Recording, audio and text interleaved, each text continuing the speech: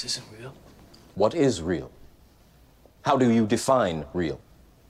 If you're talking about what you can feel, what you can smell, what you can taste and see, then real is simply electrical signals interpreted by your brain. How confident are you that what you see, what you touch, and what you smell is real? The vividness of our senses can cause us to take them for granted. But how complex are they, and is it possible to duplicate them? What might it mean to take our senses apart and put them back together in different ways? Today, I'm meeting with David Marino from the Spin Lab, a research group at the University of British Columbia, to talk about senses, bodies, minds, and technology. So I'm David, and I work for the Sensory Perception and Interaction Lab at UBC. And the Sensory Perception Interaction Lab, or Spin Lab, basically what they do is stuff like tangibles, haptics, putting touch into computers, affective computing, which is basically making computers sensitive to emotions and displaying emotions, as well as robotics and stuff like that.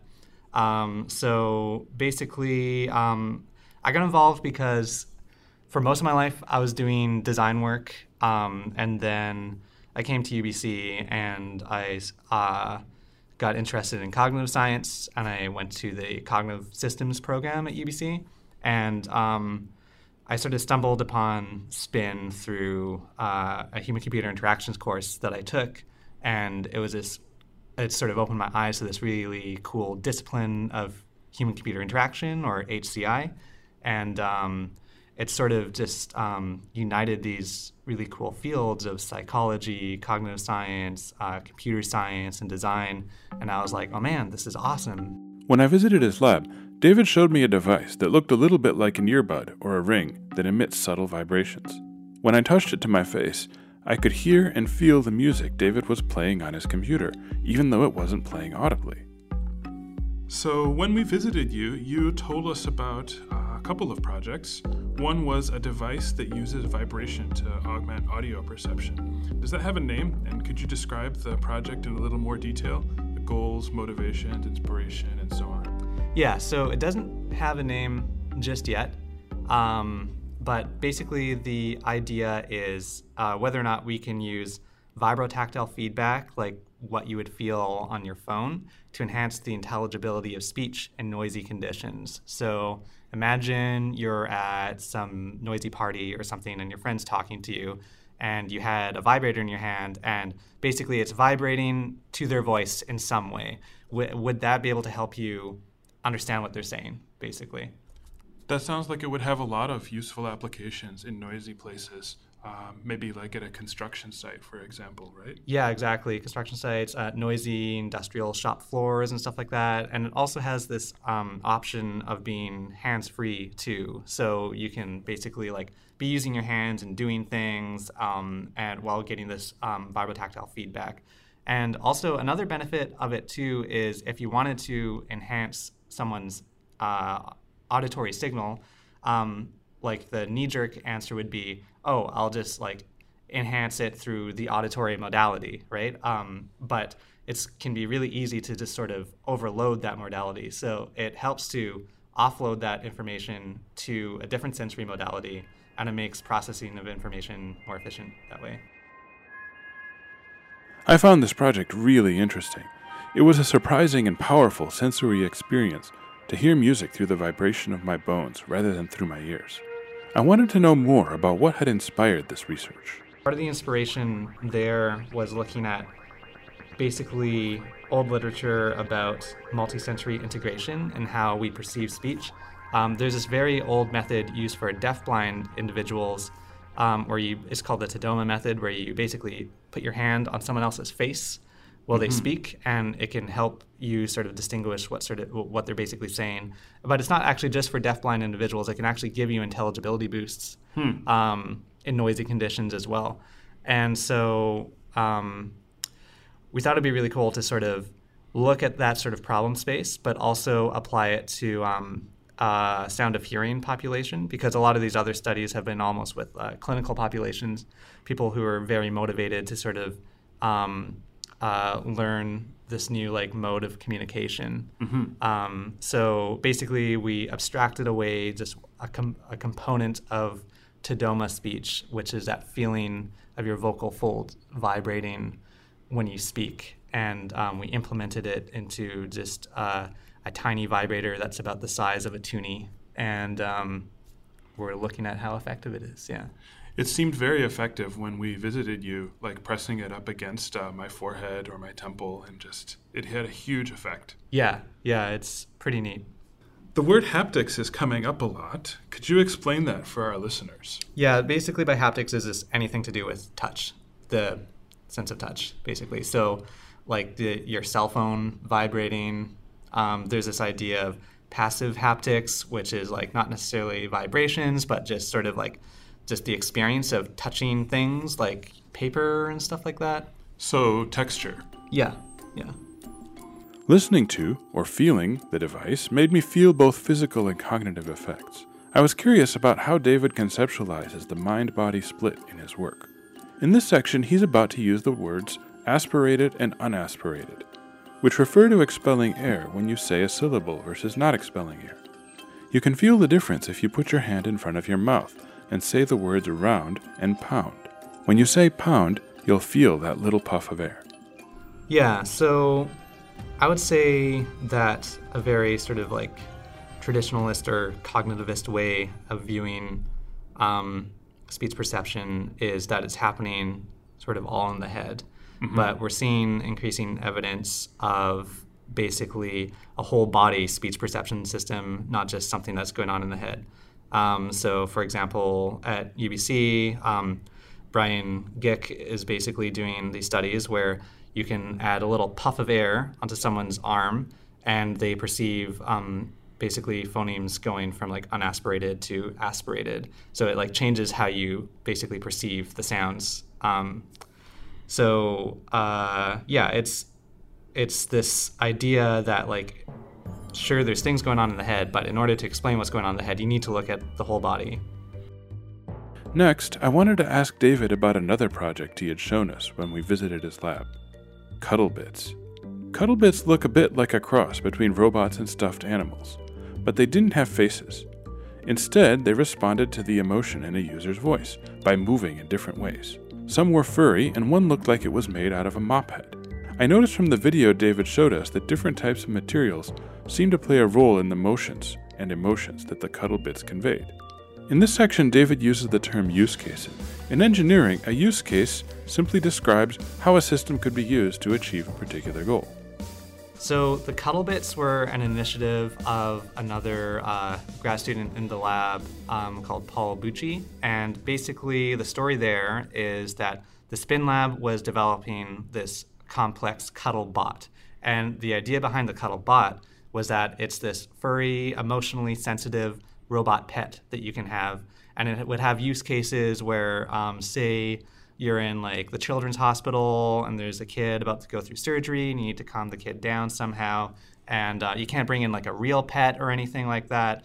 So like maybe in these sorts of situations, it would be useful to have something like a robot pet that could like emotionally respond to the kid's feelings and stuff like that.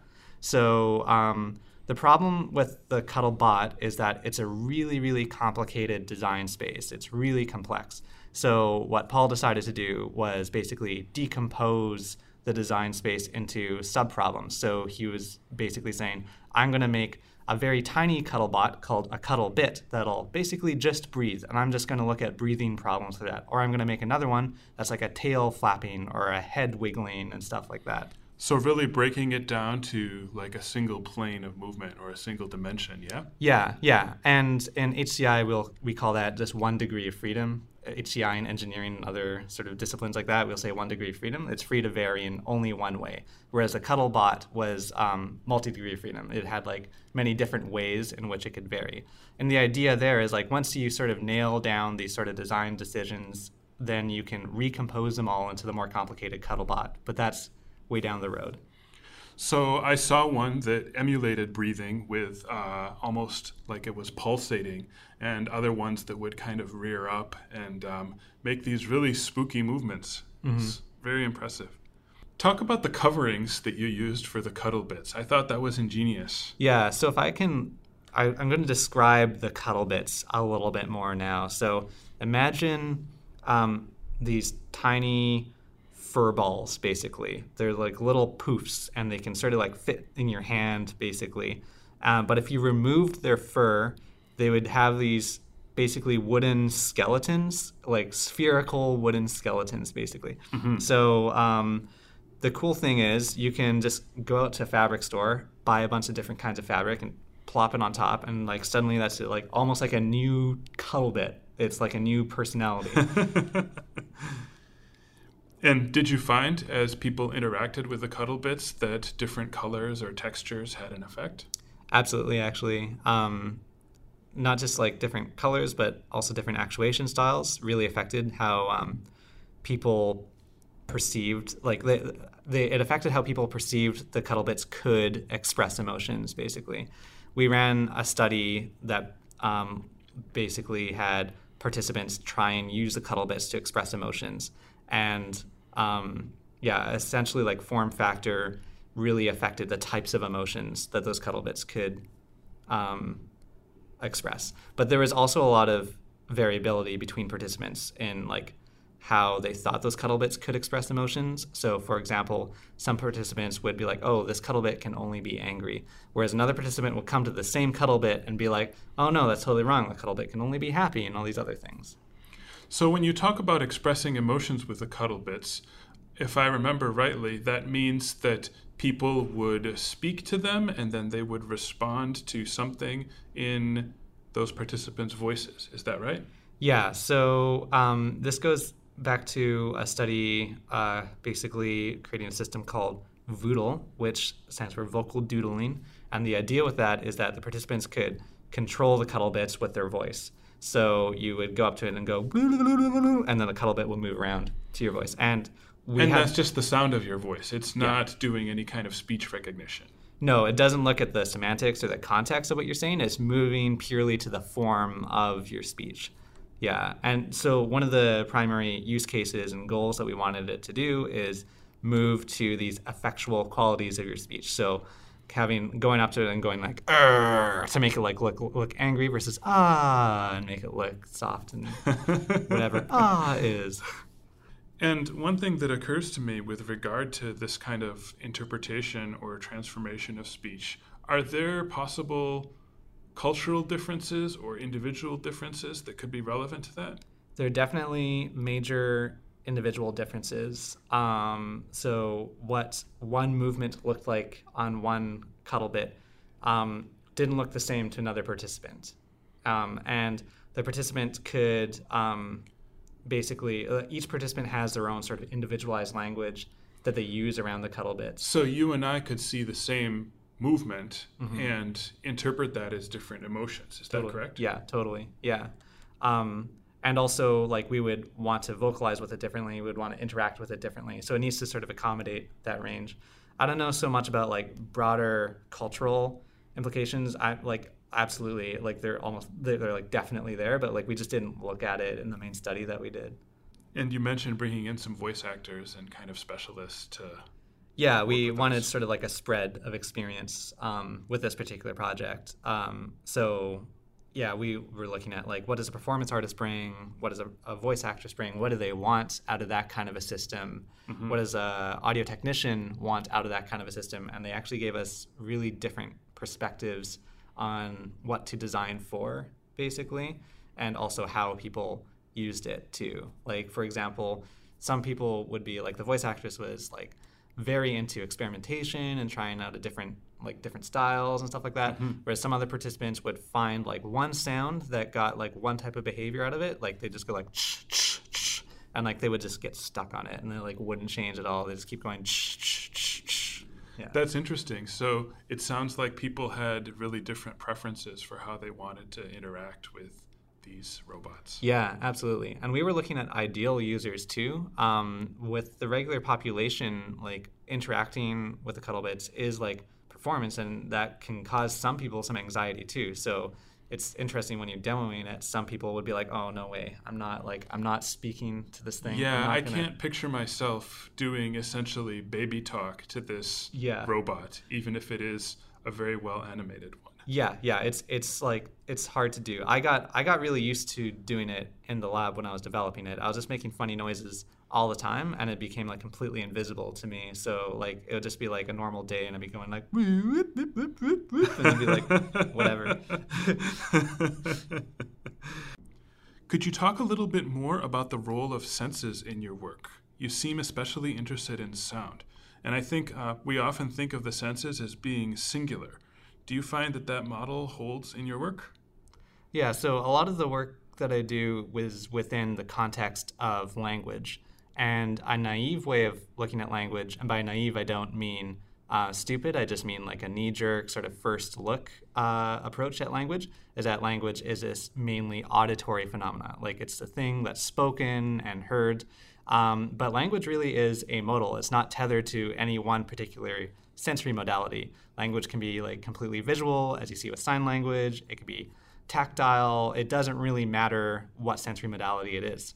And also, you're continuously integrating information from other sensory modalities constantly, even if you're using a spoken language, which you would be like, oh, so this is an auditory thing, so I'm only dealing with auditory information.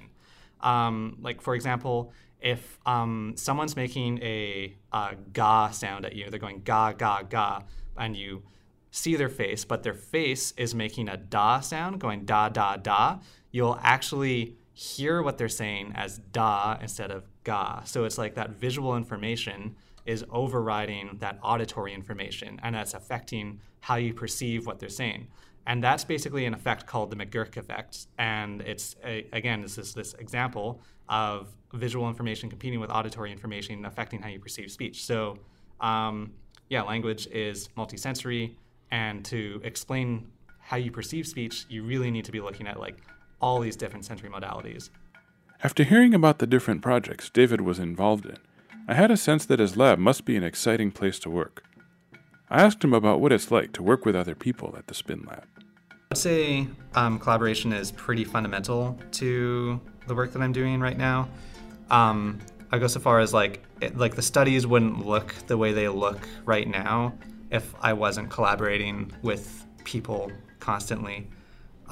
So the way the lab is set up, it's basically an open space with a bunch of other students in it. And the strength of that is that it really encourages collaboration between people. So it's really easy to bounce off ideas off one another.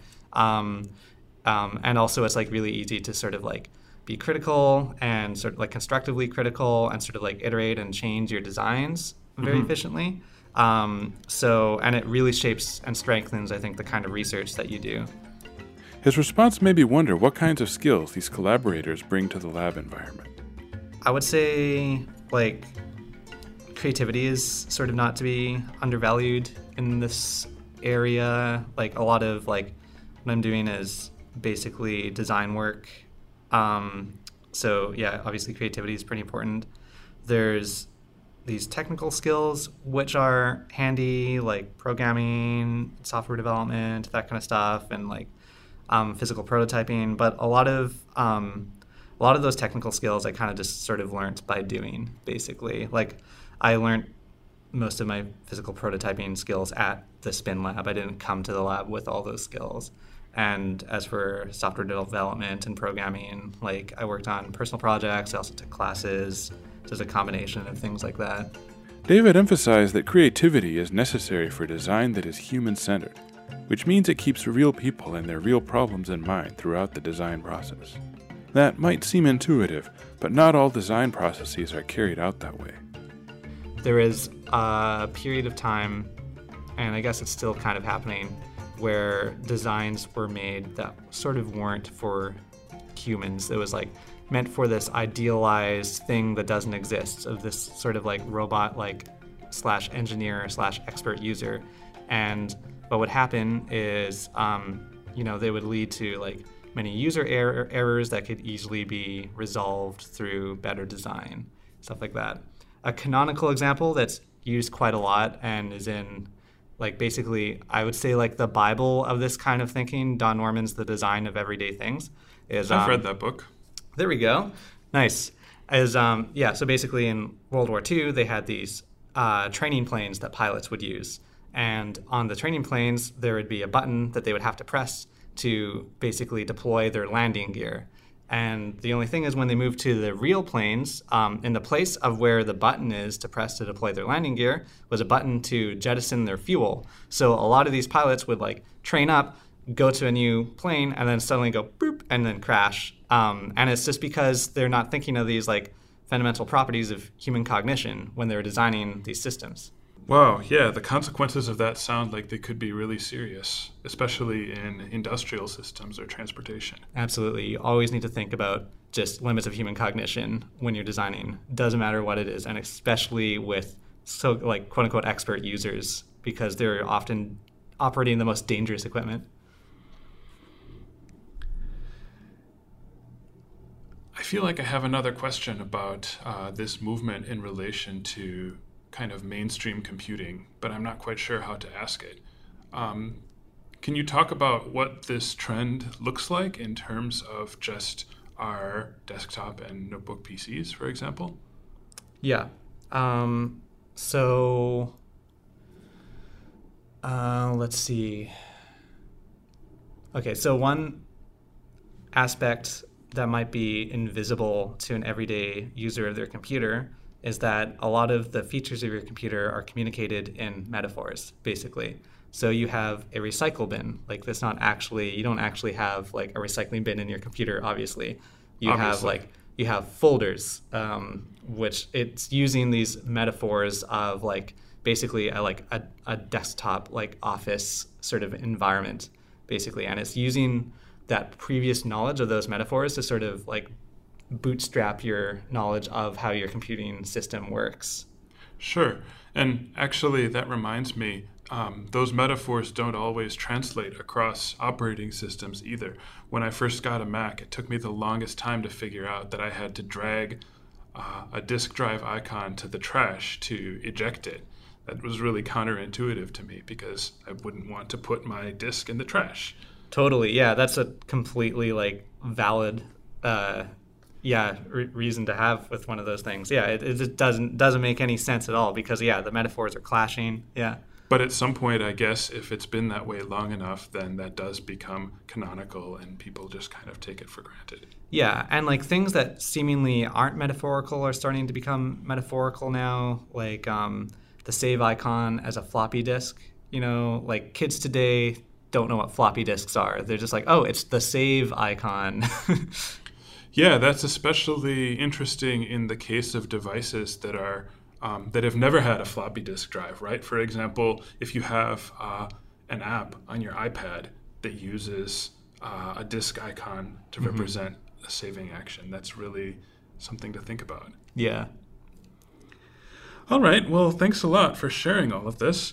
If listeners would like to find out more about some of your work or see videos of CuddleBits, which I highly encourage everybody to do, where should they go? They should check out the SpinLab website. Just Google SpinLab UBC. We got all of our projects on there. A lot of fun like videos and images and stuff like that. That sounds good. We'll also put the link in the show notes. It's a little bit long to read off. At this point, I'd like to talk a little bit about the broader applicability of your work. How do you see your work contributing to the world at large or life outside the lab? So the stuff that I'm doing is just a tiny chunk of this larger field of research of affective computing and tangible computing. And I think in the far future, it's going to be pretty common to have our computers be sensitive to our emotions and also sort of reinstate touch as a mode of interaction within computing. Is that something that we already see with the growing prevalence of touchscreen devices, smartphones, tablets, and so on? Totally. And it's something that we're pretty used to right now, but would look kind of weird if we go back 20 years. We have a much more tangible experience with our computing devices now.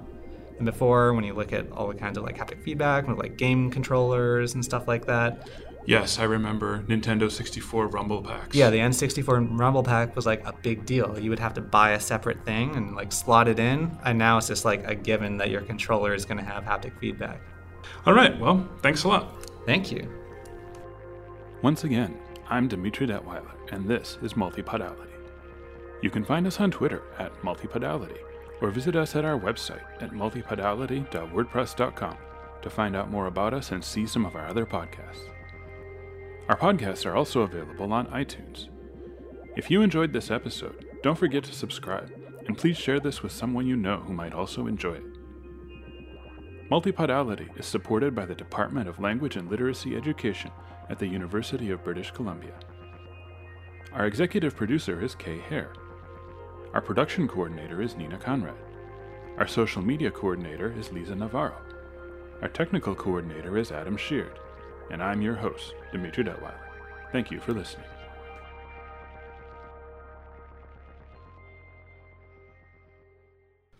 One more question before I let you go. How would you describe your work at Spin Labs in just one word? Haptoradical. Haptic radical. Haptoradical. Dude, I'm sorry for that. I'm really sorry. Can you deconstruct that a It's little like bit for us? haptic radical. A It's haptic like radical. Yeah. Radical in what sense? Like cool extreme. It's actually not that extreme. I don't know why I said that. The cuddle bits are pretty extreme. They are pretty extreme. They're yeah. amazing. I especially like the one that was dressed up in the mop head. Oh yeah. I don't think it was literally a mop head, but I could see Looks why like you it. would think it's a Looks mop like head. Yeah.